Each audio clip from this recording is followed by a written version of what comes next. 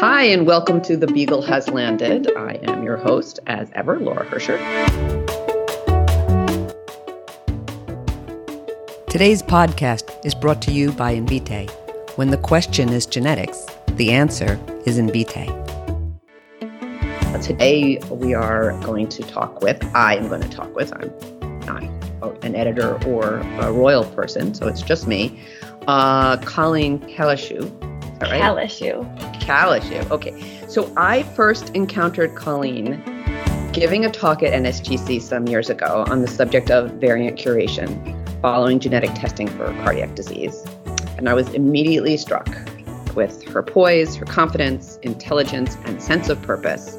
I had that feeling, that I would follow this chick into battle. Sure. And I believe I reached out to you after that, without knowing you, to say what a great talk it was. And we became friendly, but I don't really know you. I just follow you with interest. And here are some basic facts. Colleen Caleshu is the Senior Director of Research at GeneMatters, a genetic counselor founded and led company focused on increasing access to genetic care via telehealth and technology. Very timely. She leads GeneMatters' cardiovascular team. Her research at GeneMatters focuses on scaling genetic counseling via technology and increased efficiencies. She received the Jane Engleberg Memorial Foundation Fellowship for 2019 for a randomized controlled trial of meditation to improve genetic counselor professional well-being, and recently was awarded the Best Abstract Award at the 2021 NSGC Annual Conference for part of this work. Colleen is a Ph.D. candidate at Leiden University, and that's in the Netherlands, huh? Yeah. Do you get to go? Pre-COVID. Yeah. Okay. Did you get? Wait. So, tell me, Colleen, a little bit more about your sort of GC story. Like, what brought you to where you are now? Sure. The start of that is what brought me to the field, which the short version is I had a family experience with illness and loss when I was a teenager, and had really bad healthcare provider experiences, and one really profound, impactful one from a palliative care nurse or social worker when my father died in the ER awaiting palliative care admission. And that really was like, hey, I want to do something that can interact with people at that kind of point when they're dealing with something awful and have that kind of impact. And then you combine that with all the usual stuff. I like science. I like working with people. But I knew I wanted to do research and be a clinician. So that led me to the Hopkins NIH program because it's pretty research heavy. And then I followed their then phenomenal, he's still phenomenal, but was then the medical director of the program, Bob Nussbaum, out to UCSF for a job because San Francisco looked awesome. And fell immediately into cardiology because Bob was starting a new adult division of genetics. And so the greatest interest that wasn't already covered, of course, cancer being very well covered there, was cardiology. And I feel actually incredibly fortunate because I love my clinical specialty, and I happened to literally fall into it when it was just starting to explode. So I was there for a few years, and then I went down to Stanford. That's a good story. I think if you're ambitious and really want to make changes in the field, to get in on an area that is just beginning, you get to operate. My impression is you get to operate with more independence in a lot of ways. Yeah, I would really agree with that. I mean, that was not a strategic move by me as a completely new grad. I was pure luck. But I agree that, if you're someone who wants to help define what some corner of the field is going to look like going forward, stepping into a new area is a really great way to be able to do that. So right now, I would say nephrology genetics. I feel like just suddenly we're having this presence in renal. And that's the kind of place where, a GC could move into a completely new role in renal genetics and really have a lot of opportunity. Ophthalmology too, I think. Yes, I agree. we've been there for a while, but it's like taking off now in a way it hadn't before. And of course, as we always know, like often that follows the genetic testing. Is the testing available? Then the GCs come and then we can make an influence. So anyway, so I left UCSF and went down to Stanford, and I was there for about a decade with a group led by you and Ashley, who I know you've had on before, who's a phenomenal cardiologist and kind of thinker about genetics in medical care. And I built out the genetic counseling crew in cardiology there, which was super fun. And then my family, we decided to make a personal move up to Central Oregon to live in the mountains in Bend for quality of life. And that prompted me to make a professional move, which I had kind of been sitting in academic medicine and like looking over there at some of the really amazing, cool stuff that was happening in industry to push the field forward faster. I'd been on advisory boards and consulted to scratch that itch, but was kind of like, hey, this is an opportunity for me to more properly go scratch that itch, and landed at GeneMatters, which has been tons of fun. Oh, great. So what dark tale brought you to studying burnout in particular? It's interesting. I don't have an origin story of this where like I had some horrific experience in the past of burnout. Certainly some of my collaborators have had personal brushes, which they're open about. What brought me to it actually was meditation. So I started meditating with any decent training or consistency in grad school. And I actually had a genetic counselor mentor, actually a couple of them, who were big into meditation. Jim Peters, who just won the Natalie Weisberger and spoke about mindfulness and meditation in that acceptance address, was one of them. And Trish McGeary was the other. And she was actually a meditation teacher in addition to being a genetic counselor. And so I got some training with Trish while I was in grad school and, did some talking about how meditation can impact the care we provide, about, patient-centeredness and being grounded and perceptive and empathic and attuned. And then also how it can help us process the stress. And then I just did that on my own, and it wasn't part of my professional work. And then, as often happens, a student came along and her interest led to this entire chapter of my life. So Julia Silver was a master's student at Stanford, and she was very interested in meditation and mindfulness. And I got hooked up with her as her thesis advisor, and we ended up doing a descriptive study looking at the relationship between mindfulness and compassion fatigue, burnout, work engagement, a few other sort of metrics of what I consider genetic counselor professional well-being.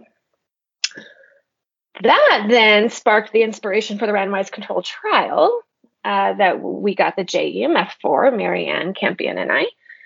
And the paper that we just published and the talk I've given the last 2 years at NSGC is sort of a secondary data analysis related to burnout in the baseline data from that trial. Mm-hmm. So what I'm curious about first is whether or not you feel, so clearly burnout is a big issue across all medical specialties, right? Like that's, and you hear a lot about it with regard to physicians. Do you think that genetic counselors are particularly susceptible to burnout? And do you have a hypothesis as to why that is? If so. I do have a hypothesis that we are, and some hypotheses about why. So, grounding first in the data, we do have higher rates of burnout published in our literature than in physicians and nurses. There are no studies, of course, that in the same enrollment have compared us to other providers, right? So there's all the caveats of ascertainment bias, study design, different measurement, can you compare? But, across multiple studies on GCs, we have a slightly higher percentage of folks who report burnout on burnout scales than what is seen in the much larger literature on other clinicians. Not a lot bigger. It's all just kind of around 50%. We're a bit over that. I do suspect we may be more susceptible. So there's some literature in the larger burnout in clinicians there's some evidence in that larger literature that women are more susceptible to burnout in clinical fields. Of course, we've got a lot more women in our profession. And then, there's other things, and I know we're going to get into this more, but things like autonomy, being valued, having appropriate administrative support. Our profession has a very long way to go. We've made a lot of progress, especially in the last decade, but it's very spotty and unevenly distributed progress in some of these variables. Another big one is sort of job demands versus capacity, right? I'm not sure we're necessarily worse than other clinical providers on that. I mean, system-wide, even pre-COVID, I think that's a problem for a lot of clinicians. But those are some of my thoughts. It's interesting to me because I do think there's a particular frustration. I actually experienced this more in the sort of parenting part of my life than in the GC part of my life, where you have, responsibility and authority have to go hand in hand. Mm-hmm. So to have a lot of responsibility and no authority is a very frustrating position to be in. And I think genetic counselors to have a role where, because of the significance and emotional content of what they're doing, they have a lot of sense of responsibility to their patients. Maybe that's the autonomy piece, like not connecting those two. That's interesting. Yeah, well, and the variables that have been measured related to what you're seeing in other fields haven't been measured in our field yet. So I can put in so many plugs during this discussion for further research. Great topic for student projects, very feasible in the student project timeline. So there's a variety of ways you can kind of measure this idea of either you're just given too much work for how much time and capacity you have to get work done, or autonomy is, of course, a related one.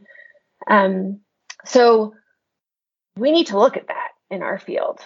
And the other thing that I think that you bring up is I don't know about data to back this up. Would love to hear it if you do, but I think that we recruit people to this profession who have very large sense of responsibility compared to the population average, maybe even compared to other clinicians.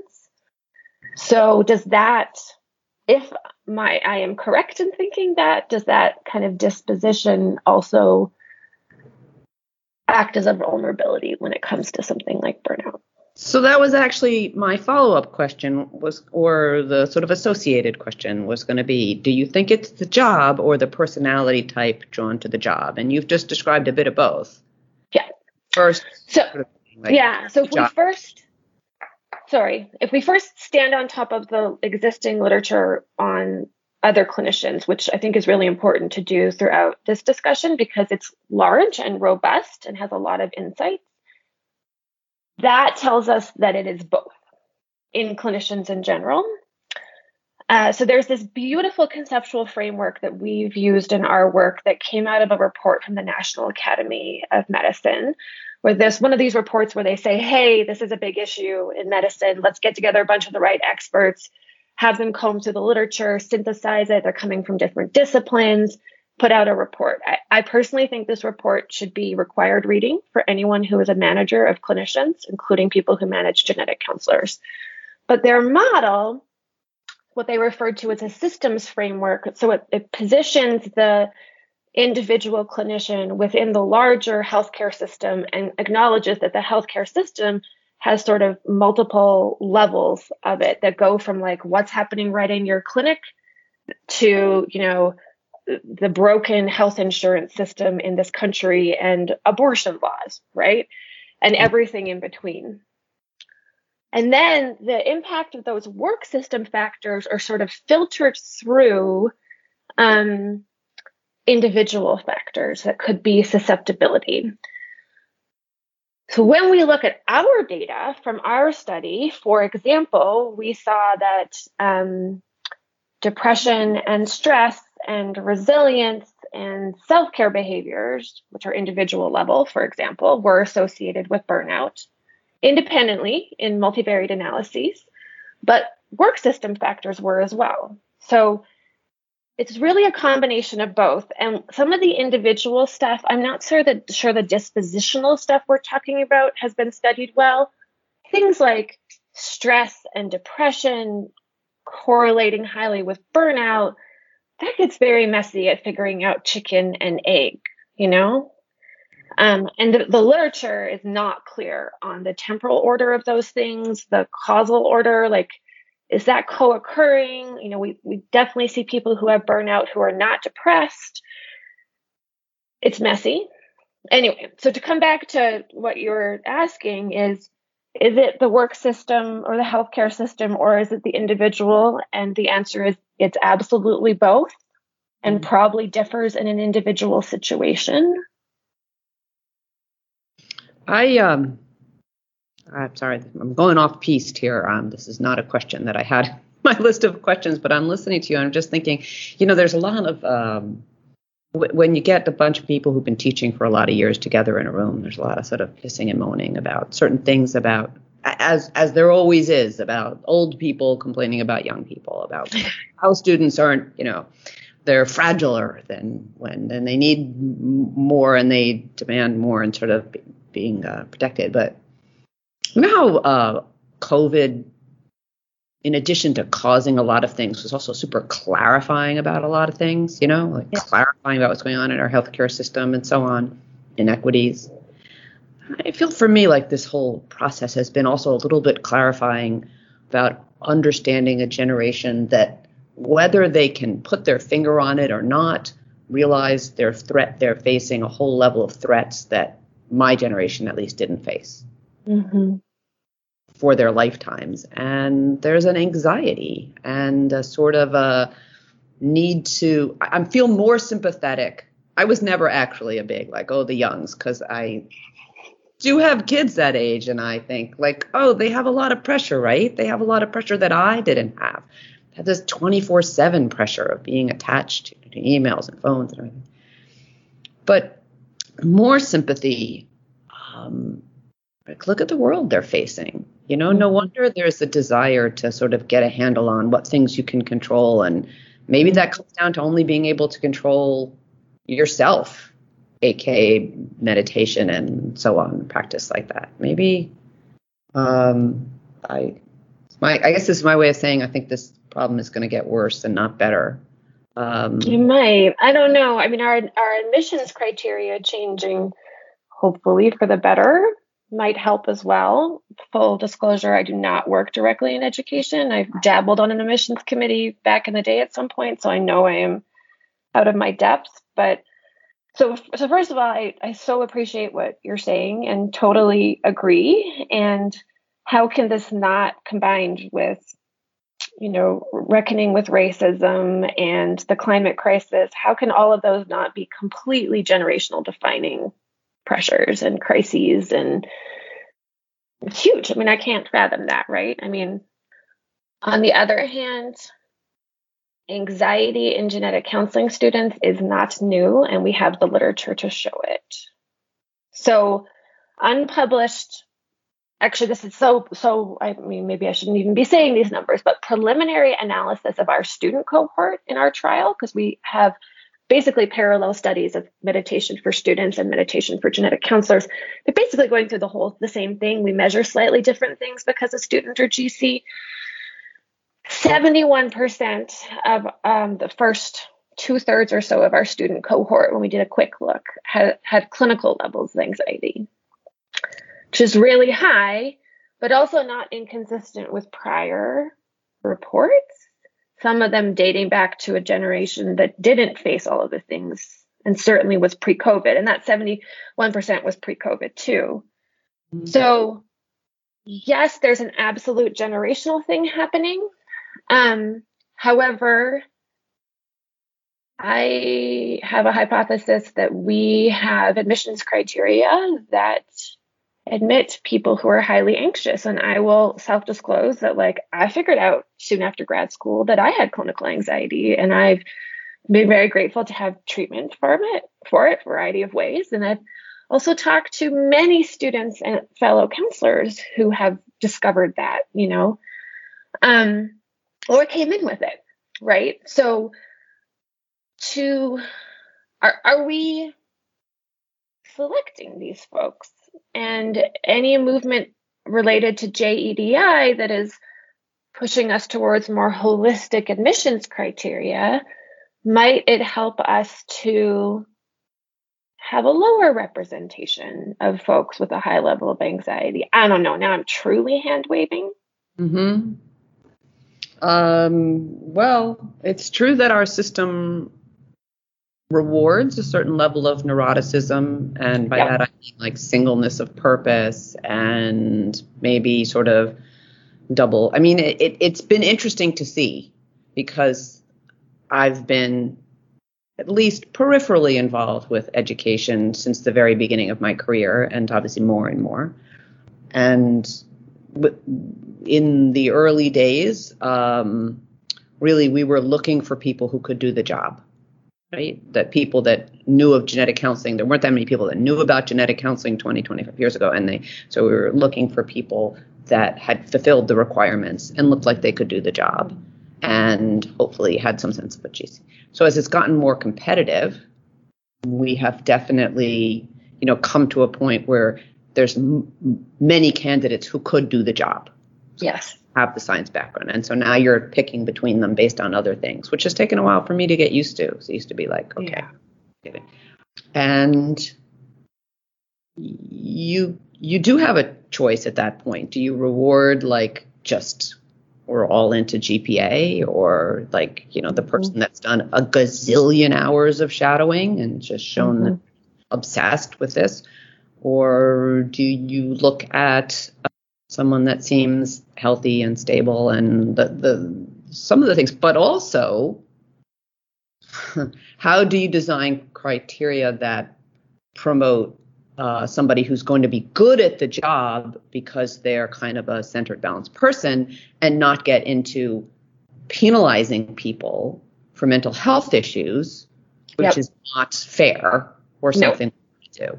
Absolutely not. So I don't know. It's tricky. It's very tricky. And obviously we have to acknowledge that like when we are in this reality we've been in for quite a while now, that there are far more applicants who could do the job than we can admit, right? It's that obsessiveness and neuroses or whatever you call that single-mindedness, or you could say persistence, commitment.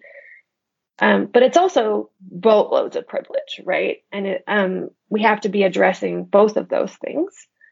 And, I don't want to be ableist, including against myself, and say that there aren't strengths to us having people in our field who have a high level of anxiety or vulnerability to burnout. Like there are absolutely two sides to a lot of those things. And perspectives that we bring, is it because of being an empath? Is it because of having high standards or wanting to do right by people, and those are some of those things that we certainly don't have hard data on, but that factor into decisions about not just who we admit into our training programs, but how we take care of each other throughout our careers.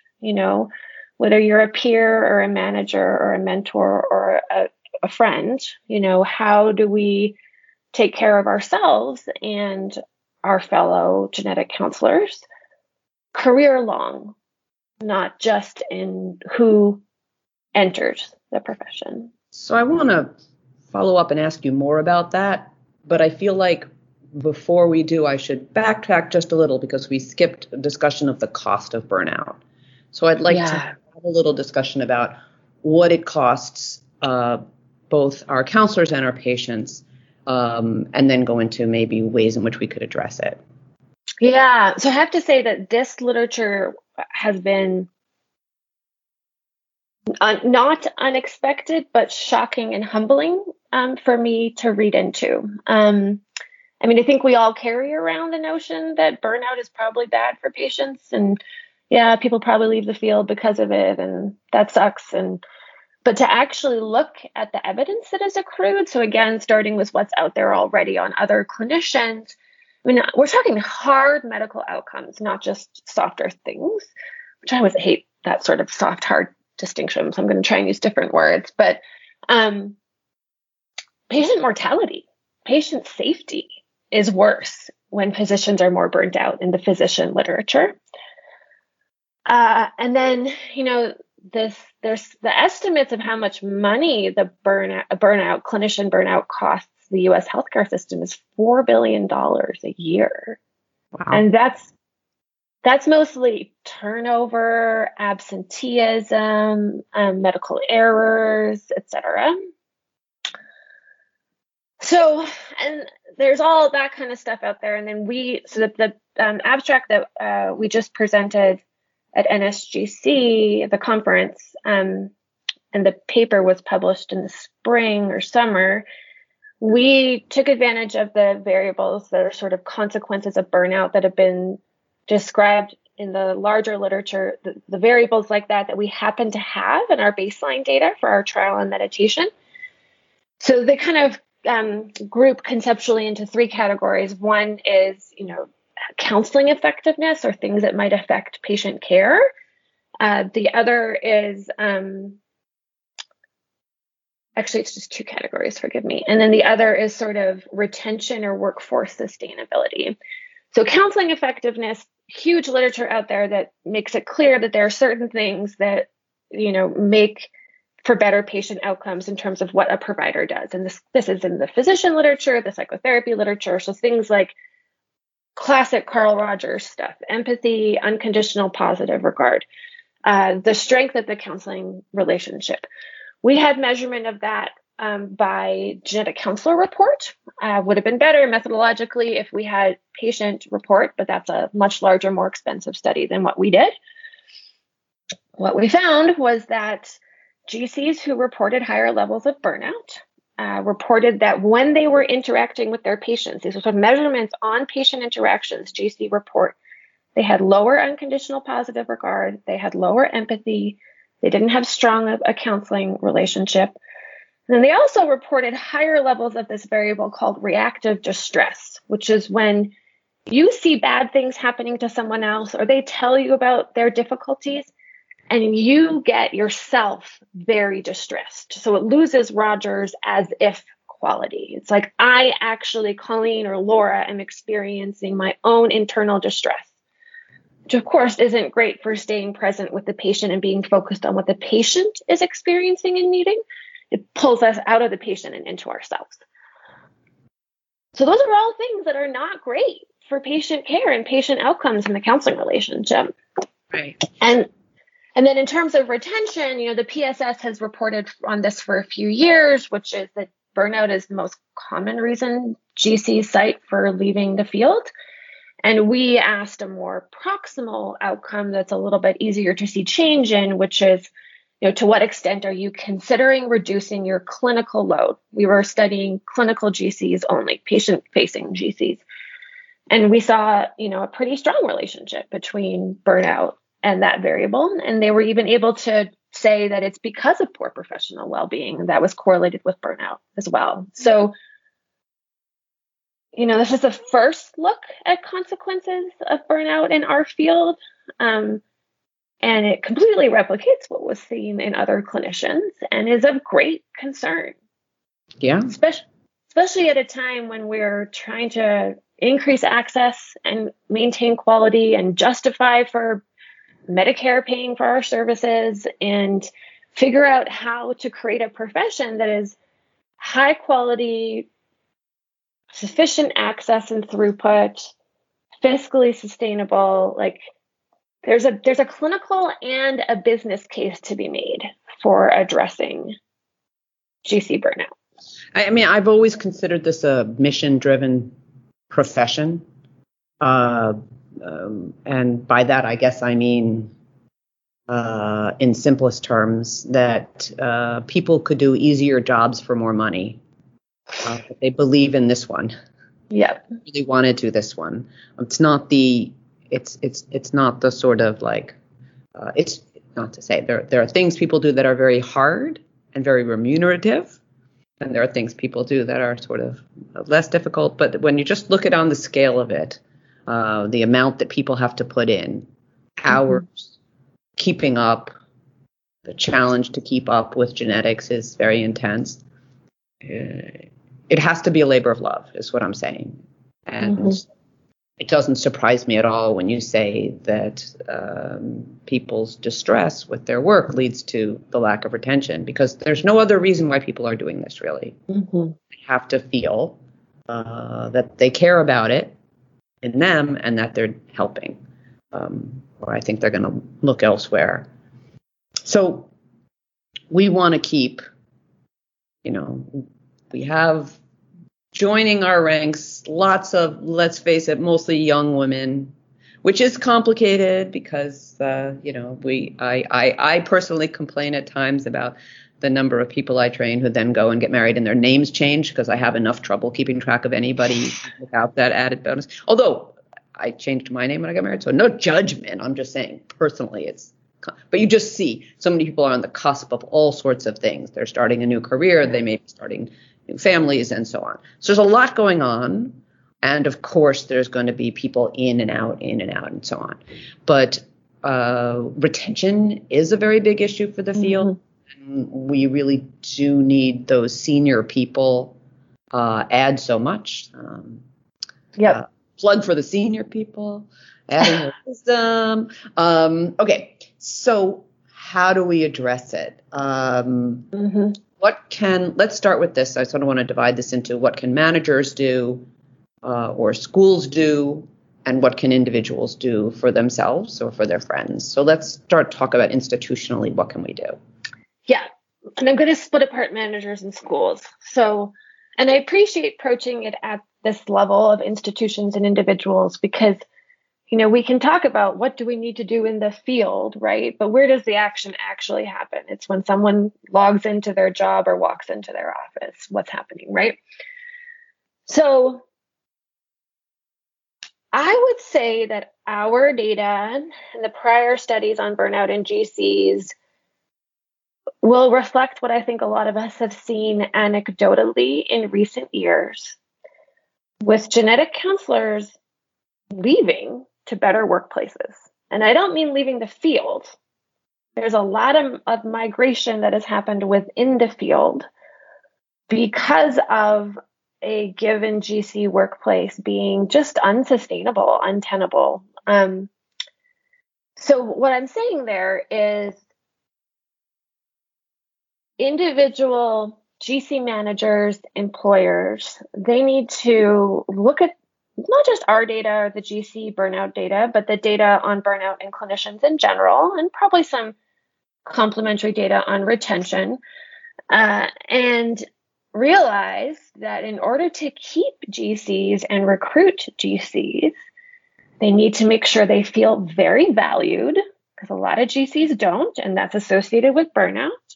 They need to give them the appropriate amount of clinical or administrative support so that they then are working high in their scope. So hire those GCAs, stop having your genetic counselors schedule and do prior auths, right? They need to give them opportunity for professional engagement. We saw that associated with burnout. So things like meaningful growth and development opportunities, participation in national organizations or committees, whatever it is that is the right calling to that genetic counselor, in so much as that is financially feasible for that employer. They need to give them autonomy that's commensurate with their skills and that they perceive as being appropriate, right? If we look back historically at our field, and I'm not as seasoned as you are, but I've been around long enough in a critical time. She means she's younger. To see some of those things really make a lot of change, right? I mean, if we look, right, I started school in 2004. So in the last 17 years that I've been kicking around this lovely profession of ours, it's been some big changes on those variables I just mentioned. But there are some GC employers where those things are still where they were in 2004 or worse, right? And no one that I know of has done this study, but I'd love to see it. My perception is that the employers who, be they clinical or otherwise, who are doing better around the variables I just outlined, which are only a subset, they're attracting and retaining counselors. And the employers that are doing worse on them, they have horrible turnover problems. And sometimes they can't even keep GCs employed. Does that ring true with your perception and experience? It was my experience right to my training in different locations, and the program I trained at sent people to very different type locations. And in some places, it seemed like the GCs were very much contained within a hierarchy, and they had operated very little on their own. Mm-hmm. And those were obviously the least appealing to me.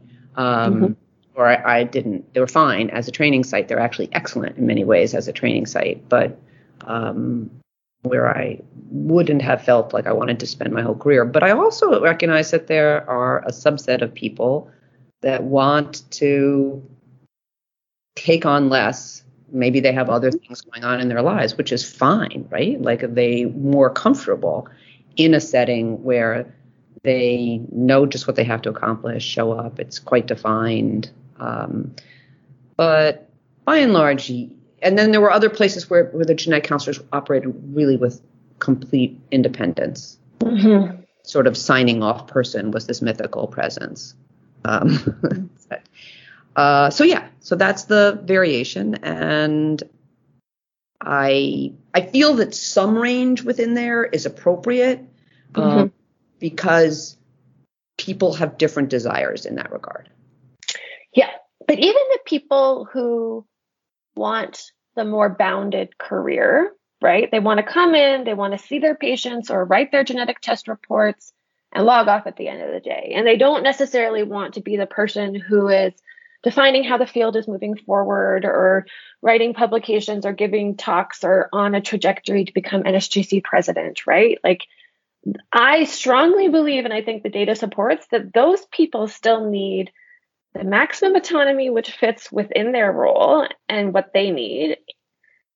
They need appropriate amounts of support, so they're working as high in the scope for their setting as is needed and appropriate. And they need to feel valued.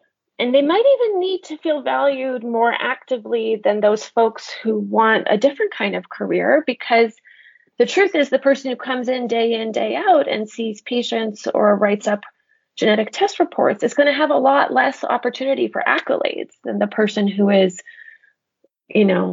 giving a plenary talk at NSGC or whatnot, right? So that there's a risk of neglecting that with those folks. Who are so Pardon? Who are so valuable. Incredibly valuable. I mean, they're the most, like, they're doing the thing. They're providing the care, and, putting my day hat job on, scaling genetic counseling, increasing access. The nice thing is these things all dovetail together, right? Like, the stuff that makes genetic counselors quote unquote happy or professionally well is mostly the same stuff that makes us able to see more patients, bring in more revenue, have higher throughput, have greater access, which is nice that those two things align. And I look at the people coming through the program, many of them young, and there's absolutely no question that these are hungry to learn people.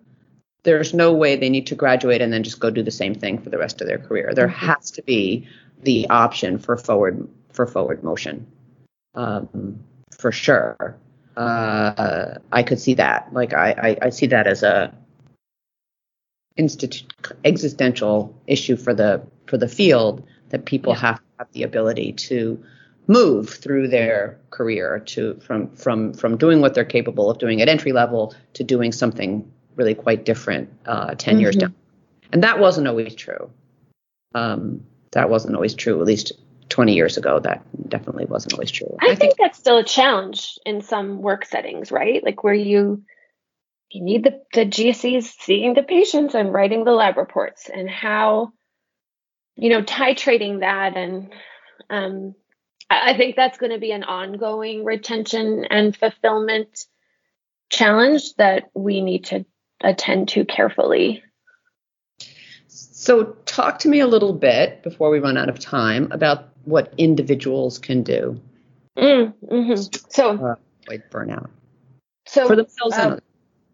So I want to start with where the individual intersects with the work system. So choosing your employers wisely, we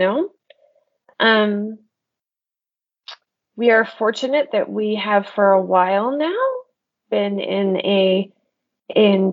applicants job market in our field. How long that will continue depends on many, many things. Seems like even with the pandemic, that's still mostly the case. So thinking about some of these factors when you're choosing a job, and then, recognizing that this is an okay reason to leave a job and go to another employer. And I have had just heartbreaking Twitter DMs, emails from genetic counselors since putting this work out there saying, reading your paper made me realize that this isn't just something that's wrong with me, that I'm not alone in this, and that literally so many of the variables you mapped out I saw in my old workplace, and I left because I thought I couldn't cut it. And now I realized that it was because it wasn't taking good care of me. So that's okay, and it's a controversial thing to say. I've had people, criticize me saying, this is an okay reason to leave a job, but it is in my mind. So stepping more deeply into the individual realm. So burnout is really common. So we need to be monitoring ourselves for it. Ideally, your mentor, boss would help you with that as well. Do you even consider taking one of these, screening questionnaires every so often, right?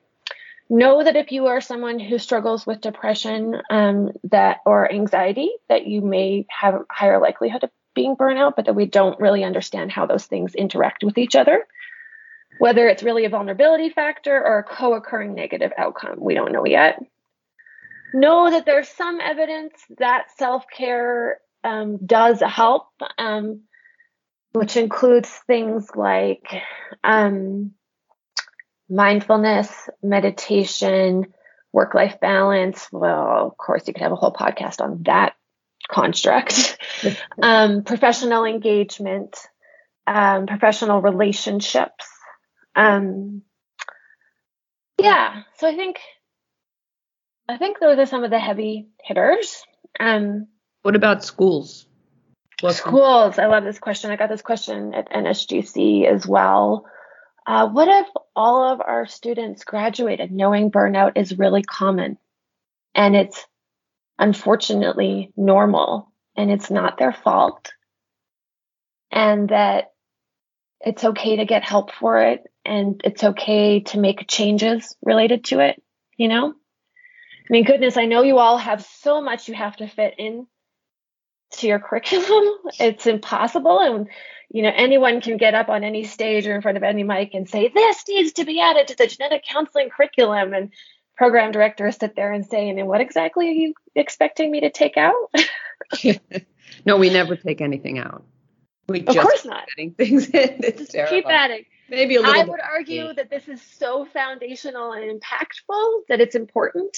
I would reflect back again that I was very grateful that I mentioned earlier having mentors on meditation and self-care when I was in counseling school.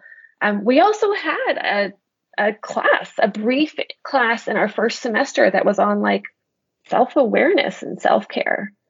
And I really valued that. Even just its presence in the curriculum, what it told me about how to be as a professional. Is it fair to say that burnout is common, but do we have any sense of it over time? Like, can we tell people, does it get better? Does it go away? Because people may be contemplating, sort of. That's a great question. Or whatever. I wonder, it's like, do people who've been in the field for a while tell you, I got burnt out and then I did this and then I felt renewed? People absolutely tell me that, especially now that I study this. There's absolutely no data in our field on sort of episodic or temporal nature of burnout. I haven't looked at that specifically in the larger clinician burnout literature, but my gut sense is that it's an episodic phenomenon. The things that people most often tell me, data is not the plural of anecdote, but nonetheless, the things that genetic counselors most often tell me helped them resolve it is changing jobs. Okay. It's the story that I've heard the most since starting to talk about this work a few years ago. Somebody go do that study, please. Right.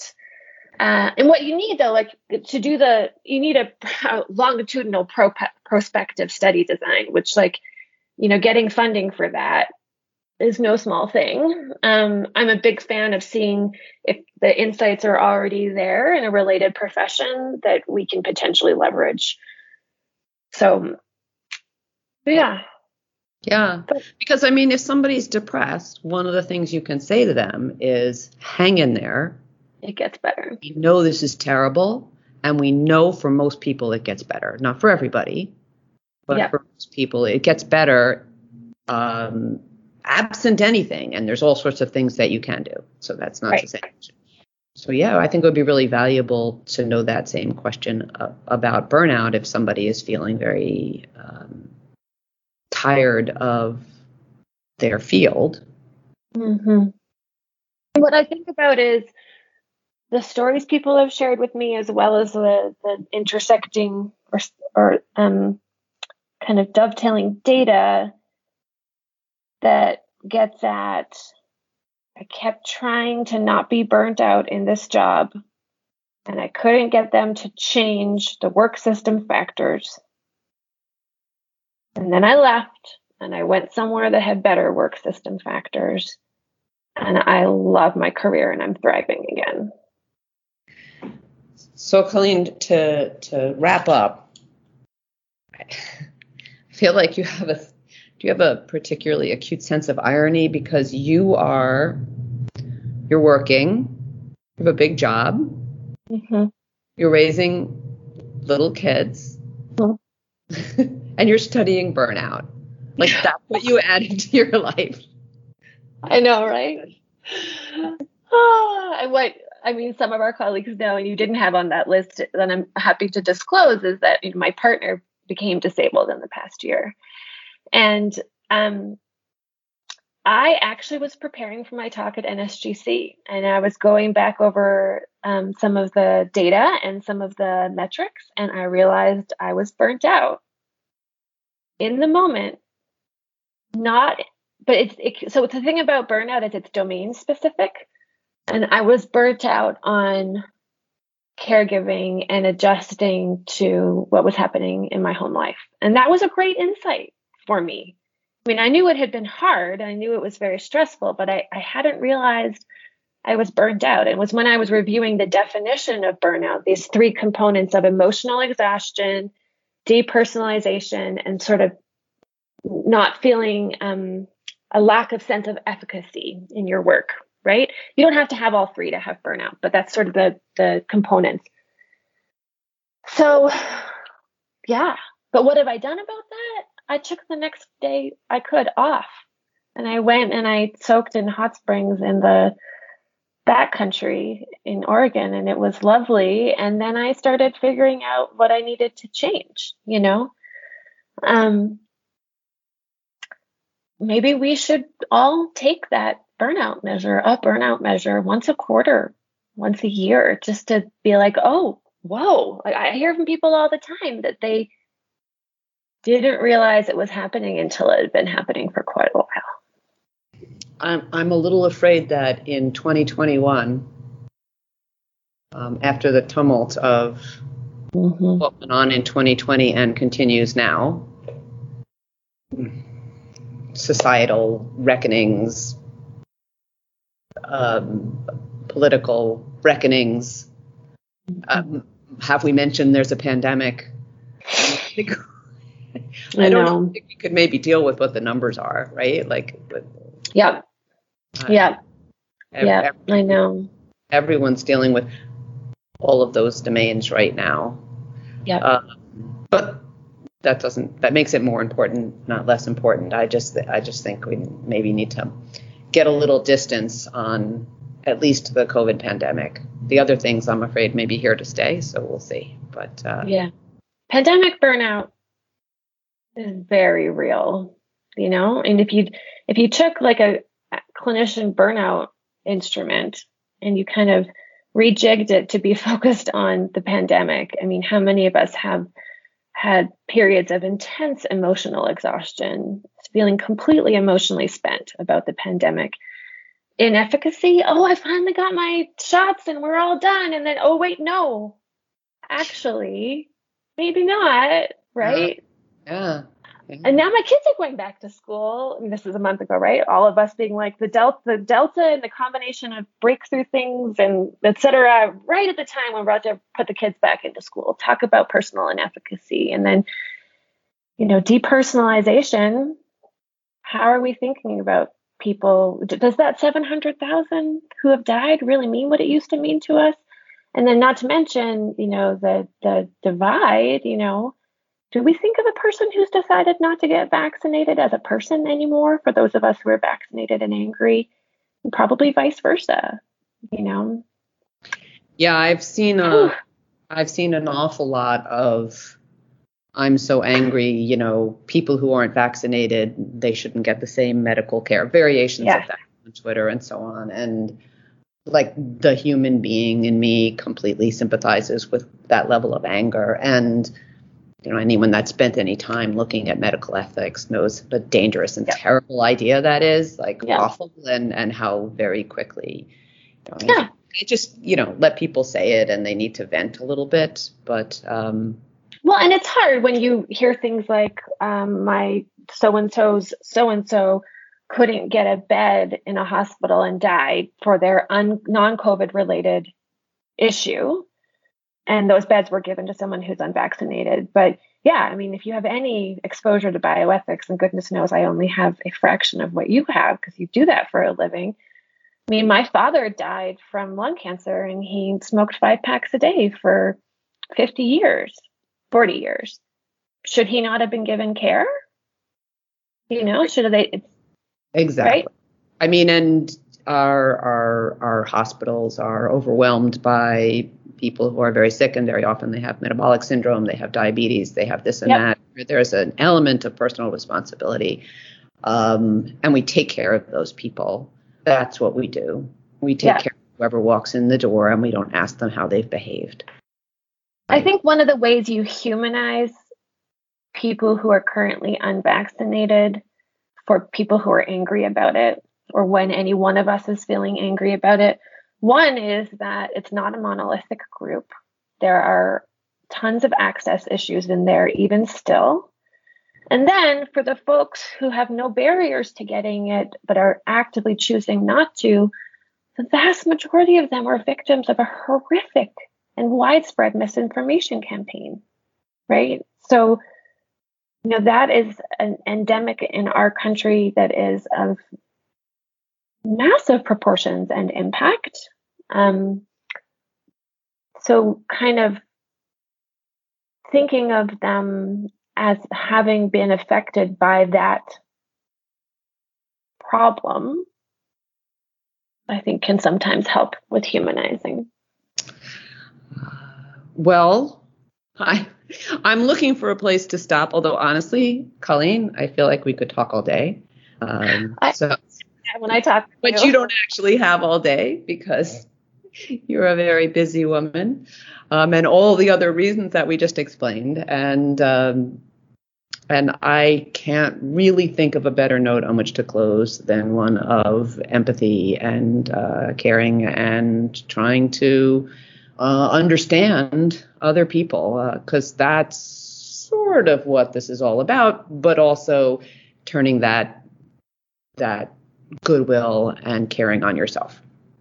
and each other. One of the most beautiful themes of the conference, the NSGC Annual Conference that we all attended recently, there was so much about that. There was so much about taking our core skill set of empathy, unconditional, positive regard, advocacy, and make sure that we're using that skill set on each other within our profession. And a lot of the issues with burnout would be well served by that, as would so many of our justice, equity, diversity, and inclusion issues that were heavily focused at the conference. So I love ending on that. And we shall. Everybody, Colleen, thank you. Everybody else, be good to yourselves. Be good to the people around you. Take care, everyone, and be well. Today's podcast is brought to you by Invitae. When the question is genetics, the answer is Invitae.